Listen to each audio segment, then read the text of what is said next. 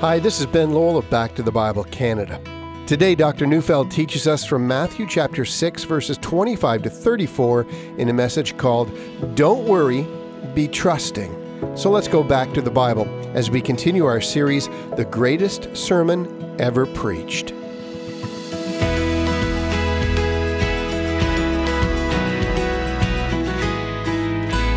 In 1988, musician Bobby McFerrin sang a song that became an instant hit.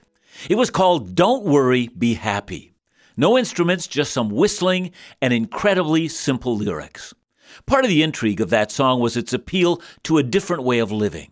Don't worry, be happy, sang McFerrin. Everyone thought the song was charming yet very funny because everyone knew that as much as you wanted what McFerrin offered, you couldn't live that way. Let me quote some of the lyrics. Ain't got no place to lay your head. Somebody came and took your bed. Don't worry, be happy. The landlord said the rent is late. He may have to litigate. Don't worry, be happy. Ain't got no cash, ain't got no style. Ain't got no gal to make you smile. Don't worry, be happy. 'Cause when you worry, your face will frown and that will bring everybody down. Don't worry, be happy. When that song first came out, the words "Don't worry, be happy" were a standing joke between people. You get fired? Don't worry, be happy. You have cancer? Don't worry, be happy. Your children hate you? Don't worry, be happy.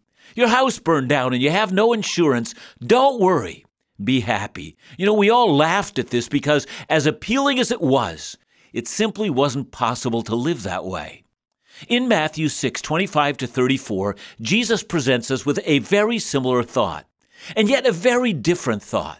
Just like Bobby McFerrin, he tells us not to worry, but then instead of presenting us with a humorous and impossible ideal, he presents us with something that can actually be achieved. You really can live without worry. I call this Don't Worry, Be Trusting. Matthew 6, 25 to 34. Therefore I tell you, do not be anxious about your life, what you will eat or what you will drink, nor about your body, what you will put on. Is not life more than food and the body more than clothing? Look at the birds of the air. They neither sow nor reap, nor gather into barns, and yet your heavenly Father feeds them. Are you not of more value than they? And which of you, by being anxious, can add a single hour to his span of life? And why are you anxious about clothing? Consider the lilies of the field, how they grow. They neither toil nor spin. Yet I tell you, even Solomon in all his glory was not arrayed like one of these. But if God so clothes the grass of the field, which today is alive and tomorrow is thrown into the oven, will he not much more clothe you, O you of little faith? Therefore do not be anxious, saying, What shall we eat, or what shall we wear? For the Gentiles seek after all these things, and your heavenly Father knows that you need them all. But seek first the kingdom of God and his righteousness, and all these things will be added to you. Therefore do not be anxious about tomorrow, for tomorrow will be anxious for itself. Sufficient for the day is its own trouble. Now you'll notice that this text began with the word therefore. This passage is connected to the previous section. Jesus has just been teaching his followers that they must not lay up for themselves treasures on earth. But if we don't, what will happen to us? If we are to take risks for the kingdom of God and commit ourselves to serving God and not money, abandoning the treasure of this fallen world and investing our resources into the kingdom of heaven. Isn't that just a nice thought, but not realistic? I've met many people who will tell me that they fear poverty. That's what motivates them to work hard. In fact, I found this very same attitude among people who struggle financially and those who are wealthy. The nagging fear is always there that something bad might happen. And simply saying don't worry, well, it's not realistic. Anxiety and worry motivates us to take care of the necessities of life. Worry is good, or is it? The medical effects of stress are well known. Headaches, elevated blood pressure, chest pain, problems in sleeping, depression, panic attacks, and so on. Stress can lead to deadly illnesses, including heart disease and cancer.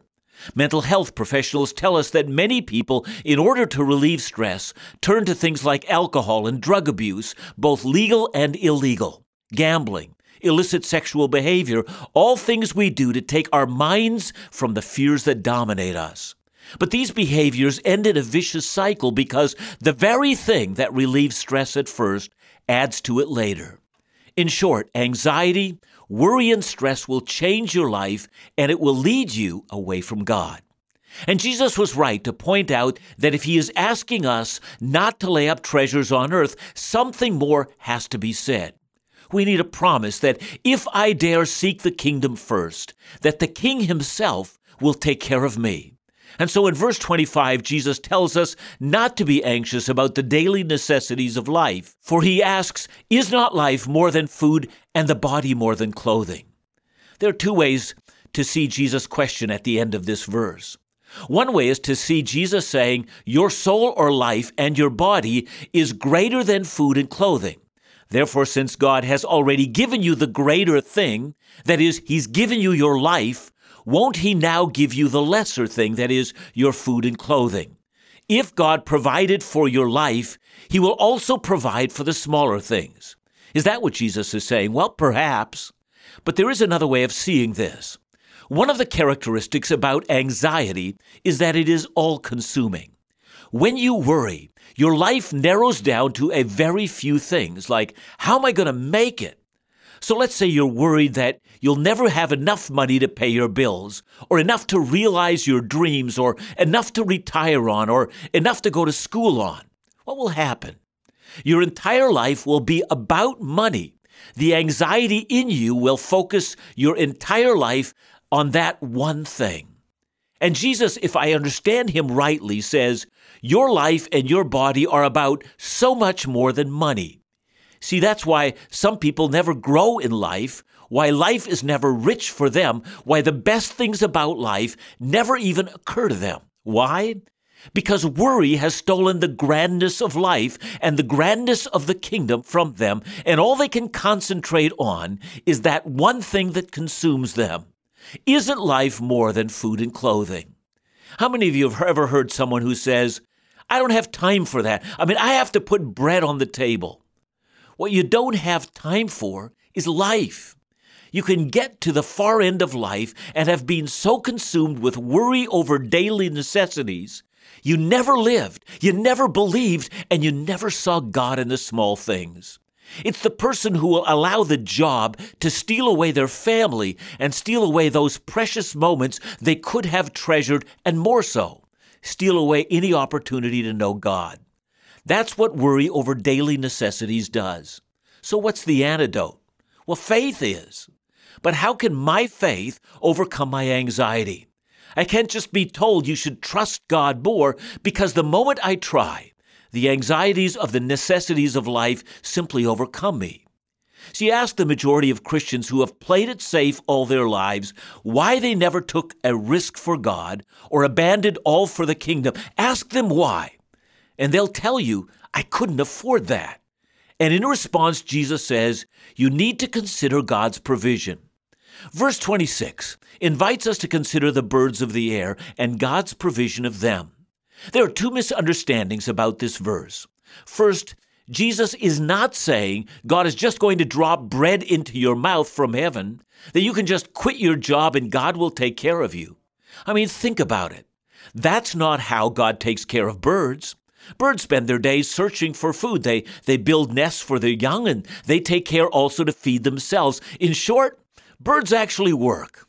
The same must be true for us. Consider how the Apostle Paul urged Christians to live in 1 Thessalonians 4:10 and 11. But we urge you, brothers, to do this more and more, and to aspire to live quietly, and to mind your own affairs, and to work with your hands as we instructed you. So, lack of worry doesn't mean stop working. If you stop working in order to prove God's provision, let me say from a biblical perspective, you're not to be commended. You're just lazy. Jesus is not saying that God is going to drop bread into your mouth. Second, Jesus is not saying that sowing and reaping and gathering the harvest into barns is a bad thing. I, for one, am glad that farmers do that. It puts bread on my table. He's not saying be as careless as birds. So what is the point? Well, actually, it's quite simple. Look at the birds. They have a very different way of being fed than you are.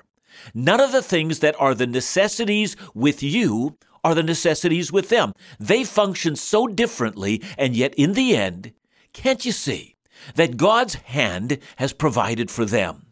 Indeed, all of nature is a grand lesson in God's provision. He provides for fish, for birds, for animals, for trees, all in accordance to their own unique ways. Do you think that you, created in the image of God, and more so, you who are redeemed by Christ's blood, of all of God's creation, that He will not also care for you? Think about that. Worry is something that affects us all, but Jesus teaches us that we should not worry. In fact, He issues it as a command. It is that important. For if we fail to heed His instruction, we find ourselves drifting further away from Him and from a life of purpose.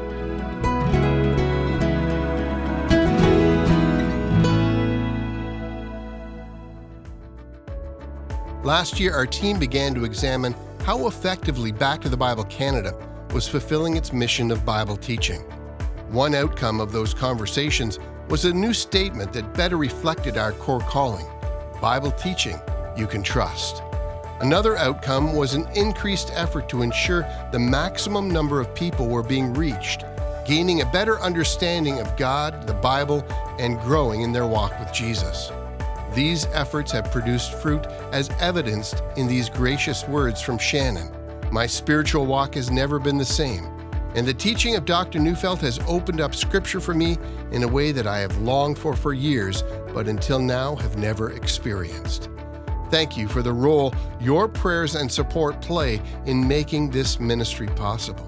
For more information or to support this Bible teaching ministry, visit us at backtothebible.ca or call us at 1-800-663-2425. You may work hard, and that's good, but you don't have to worry. Because in the end of each day, you can say, "Thank you, O Lord, for I know that your storehouse has not run dry and will not run dry." Consider the provision of God in nature, then apply that to yourself. Now to verse 27. By worrying, we can't add a single hour to our lives. Hebrews 9:27 says, "It is appointed unto a man to die once, and after that the judgment." You know, it's possible to read that verse in such a way that we all have an appointment with God, and that God has determined the actual date of that appointment. God has the date of my death written in His day timer, and all my worry won't change that. But there's more. As a believer, I know that the date in God's day timer is not a horrible thing. Listen to Psalm 116, verse 15. "Precious in the sight of the Lord is the death of His saints." I love that. God doesn't view my name in His day timer as a dreadful thing, but a precious thing. So put it together. My name is in God's book, and that date is not fearful. God lovingly wrote it there and sees it as a precious day when He will whisper my name to usher me into His holy presence. God, whose providence controls all things, completely controls my death. So if you're given to worry, consider those two things. God's gracious provision for all of our daily needs is promised, all the days of our life, and God's loving providence over my lifespan is assured. God's got that thing taken care of. Isn't that enough? Shouldn't that end my anxiety, especially if I take it to heart and meditate on that? Now, as an aside, some of us need to take some time to be alone and meditate on these truths. Just ponder them. Let them fill your mind. Consider all the implications. Go back to it again and again until you get it. But Jesus still isn't done. Here's a third point. In verses 28 to 30, where He invites us to consider the lilies of the field, and He invites us to consider how lavish God is with these things. Solomon was not dressed in such splendor. I've been contemplating the qualifying phrase in verse 30, which today is alive, but tomorrow. Doesn't it seem excessive to you to lavish the grass with such beauty? Isn't it a waste of creativity to pour out such care on something which is here but for a moment and has so little value? Well, apparently God doesn't think so. Human creativity simply can't compare to what God does with flowers. Solomon, who had all the resources he wanted available to him, simply couldn't reproduce what God would do by touching that small, transitory flower. You know, my wife Kathy and I often go on hikes together. One day after church, we went with some friends around Pitt Lake, which is a beautiful area where we live. It seemed everything was alive that day. The trees were filled with leaves and the variety of colors, and the sounds of birds filled the air. And along a stream we noticed the beaver dams, and I found myself in wonderment again at the stunning world we live in. I know that the mountains will be here long after we're gone, and the stars in heaven will have their luster long after my body has decayed. And God really does reserve a splendor for the grandest of things, not just flowers and grass. But in fact, he infuses beauty in the smallest, most transient, seemingly insignificant things. And that's the point. God is lavish. He pours beauty into things that seem like nothing. Have you noticed that? Does that stun you? Well, it does me. And what does it mean? Do you think that a lavish God will withhold his excesses from you, O you of little faith? And if that doesn't yet make sense, consider God's priority. Where do you think you fit in the scheme of God's affections? Do you really think that he puts more effort into birds and flowers than the ones he sent his Son to redeem? Don't you see what worry is? It's an insult to our Creator and our Redeemer. Against the mountain of evidence of God's lavish providential provision, would you really think that he will not take care of you? Now to verses 31 and 32. Therefore, do not be anxious, saying, what shall we eat, or what shall we wear? For the Gentiles seek after these things, and your heavenly Father knows that you need them all. See, I find this a fascinating part of the discussion. The Gentiles Jesus was referring to, literally the ethne, or the nations around Israel, are seeking all these things like food and shelter and clothing. You know, we know something about the Gentiles in Jesus' day. The Greco-Roman world looked to the gods to care for the necessities in life. And the problem with the gods was that they were fickle. You might have appeased them for one moment, but they might turn against you in the next. So in reality, the Gentiles, the ethne, had every reason to worry. But take this thought into our culture. See, there are many who have no God at all. They rely on things like luck or getting a break. If things randomly turn against them tomorrow, they have no recourse. Of course they should worry. But what if we have a God who sent his only Son into the world for us? But someone might say, well, wait a minute. I know God loves his own, but sometimes his own do suffer. Well, yeah, that's true. But the suffering of God's people is never a random act. Listen to James 1:2-4. Count it all joy, my brothers, when you meet trials of various kinds, for you know that the testing of your faith produces steadfastness. And let steadfastness have its full effect, that you may be perfect and complete, lacking in nothing. God may introduce hardship into your life in order to bring a beauty into your life that will leave you lacking in nothing. So I can't promise you that you'll never suffer, but I can promise you that God will take care of you, that he will guard you so that only those things intended for your eternal good and his glory will be allowed into your life. Now to verse 33. But seek first the kingdom of God and his righteousness, and all these things will be added to you. Therefore do not be anxious about tomorrow, for tomorrow will be anxious for itself.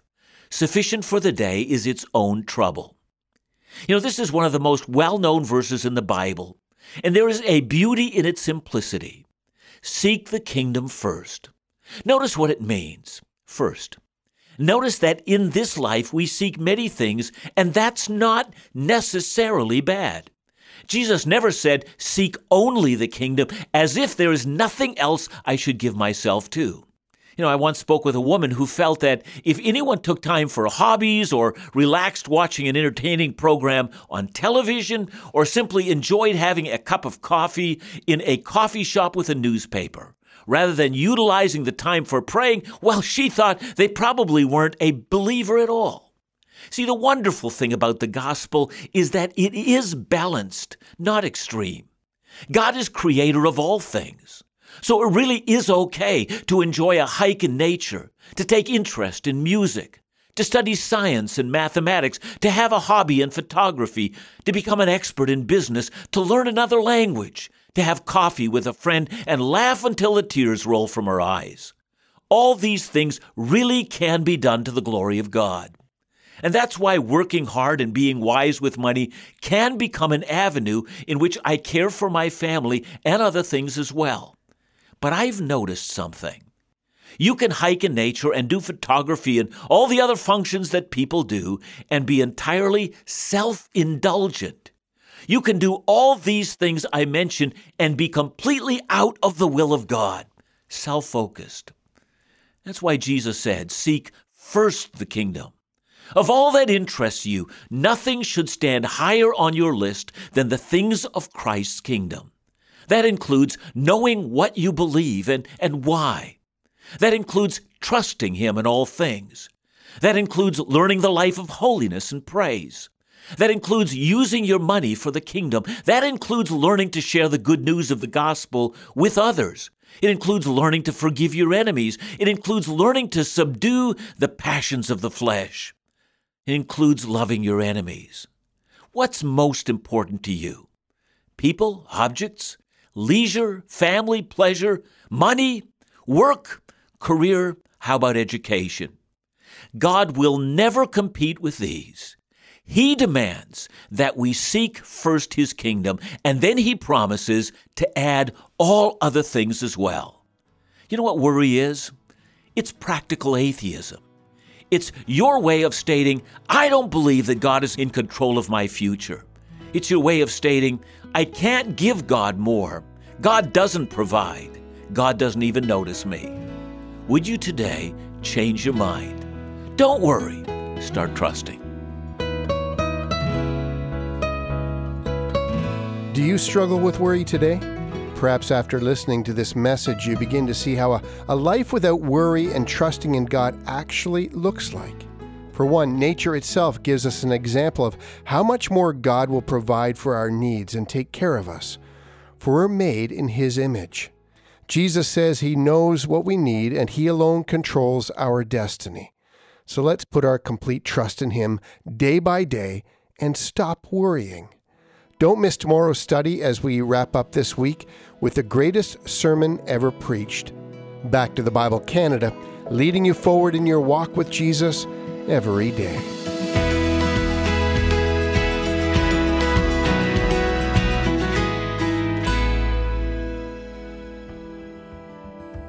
Since 1957, Back to the Bible Canada has provided excellent and trustworthy Bible teaching for Canadians. Our efforts have helped transform the lives of thousands of Canadians from coast to coast to coast. In this new year, perhaps you'd consider joining our ministry team as a monthly partner. Our monthly donor program, the 1119 Fellowship, provides sustainable support to all the Bible teaching and engagement ministries of Back to the Bible Canada. Consider how you might invest in these efforts as people of all ages and stages of life open their lives up to discover more about Jesus in the pages of the Bible. To learn more about the 1119 Fellowship program, the benefits of joining, and to become a member, visit backtothebible.ca/fellowship or give us a call at 1-800-663-2425.